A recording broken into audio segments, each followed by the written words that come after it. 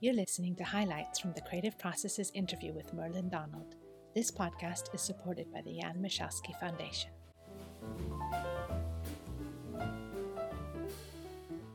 Do you think that technology is potentially moving too fast for our minds? Absolutely. When you think of how slowly human beings changed for a long time, and what we're doing now, it's like a spinning top. Colin Renfrew, an eminent archaeologist in England, once studied a famous paper and a book about the movement of European peoples in Europe and the spread of agriculture. Agriculture spread, he estimated, at the rate of 30 miles per generation. 30 miles. I go that sometimes to go shopping, 30 miles, and that took an entire generation. And of course, during that time, the environment was transformed. On one side, you had hunter-gatherers of that line, and on the other, you had a densely populated agricultural zone. Now, we have more changes in our mentation every day than they had every generation by far. Okay, so now it's true that we have plastic brains and we acquire information and we are very good at acquiring new skills, but is this a sustainable rate of change? No, of course not. Coping with that is tearing us apart. And maybe we need somehow to slow things down. Unfortunately, on a gut level, things sometimes regress. I think the political change that's occurring right now between right and left, and we're seeing something of that here in Canada with the protests in Ottawa, that kind of polarization is very dangerous and it's primitive. It's a regression. Because if you look at history of human beings, that fight has been going on for hundreds of years, thousands of years. So we do need to slow things down. And to do that, we need to stabilize our culture. That's the most important thing. And how we do that is the question, because instead of stabilizing, it seems to be becoming very unstable. And I shudder to think of what could happen. I think of the Gang of Four in China or the communist revolution in Russia and so on. It's not pretty when things start to happen that way. Things get out of control and human beings discover that they're not as refined as they thought they were. So that's the danger. And you're absolutely right on that question. We've just come out of fairly recently, the COP26, and we're, as you say, facing these existential threats. And I'm wondering how neuroscientists and psychologists could maybe have a seat at the table, because to help people realize, to help politicians move faster, to help corporations move faster, and to help the message get across in a way, because it's not just that we have to do it, we have to do it now. And I'm just wondering, does that, are you frustrated at the slowness like all of us, and how maybe you could apply some of your discoveries? I'm frustrated about the slowness, but I'm not sure any of my discoveries will solve the practical problem of how do you get people to come together.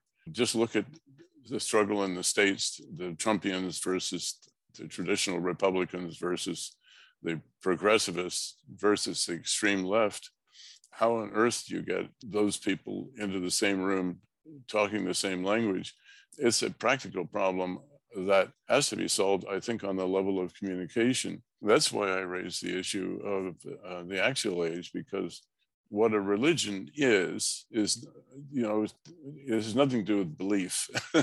A religion is about custom and practice, a way of life, and a community that has a sense of community.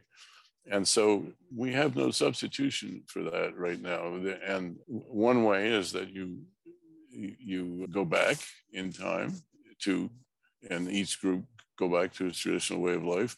That's probably not going to fly in this world, because then they become tribal and they start fighting. And, what you need is something to unify people that cuts across all of that. And I don't see it on the horizon right now. I'm not saying it's impossible, but that's the sort of thing. If you shift the emphasis, and I think artists are undoubtedly part of this, because they have to. Artists are able sometimes to get to people on a very basic level. But I think artists, scientists, scholars, historians, thinkers are essential to this. But the form it's going to take, I can't say, because I'm an old guy. I'm the past. It's up to the young people to figure this out. But that's to me the greatest challenge of our time. It's the thing that has to be solved. Until we find that magic formula, we're going to get more Donald Trumps and more Viktor Orbáns and so on, and we're going to find that regress instead of progressing. You're also a scientist. I'm wondering, what role has intuition, dreams, just that instinct played in some of your breakthroughs? I mean, how much do you ascribe to that? Just having That's an interesting question. I think a big role. I mean, it's true of all theories, no matter how abstract they are. They involve imagination. That's even true of mathematicians. I mean, they'll tell you they see relationships that you and I don't see, but it's nevertheless an imagination issue. It's not a question of just numbers and equations and so on. But certainly in something like theory of mind, you cannot help but use your own experience as well as objective evidence. And it's true that one of the big struggles I went through was dealing with computational linguistics and Chomsky and that sort of mathematical approach to language, because it was of the order of an irresistible tsunami or fad among academics when I was growing up. And if you deviated from it, you were thought to be ignorant or something. I mean, they were that arrogant.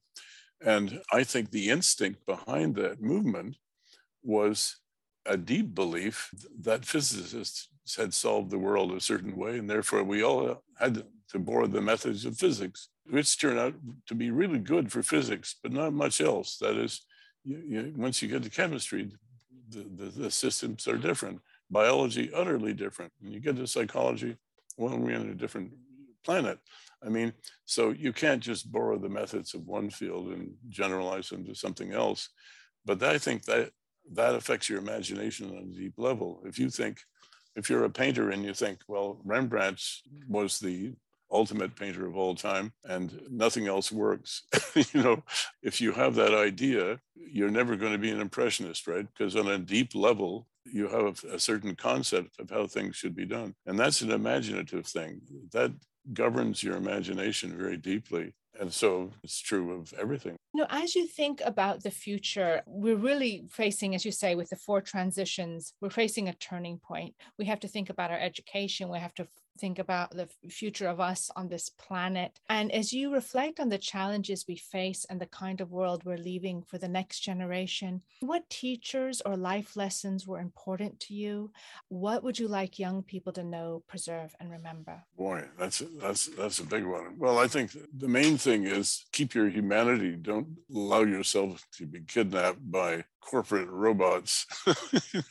There's many of the people who work for corporations, I feel sympathy for them, and so in a way I'm sorry for them because they have no choice. They're compelled to do the things they do. But at the top, there's a lot of selfishness and relentless greed. And we have to get away from the materialism of this world. We have to get away from the crazy consumerism and acquisitions and so on, and get back to more modest ambitions in life and basic things.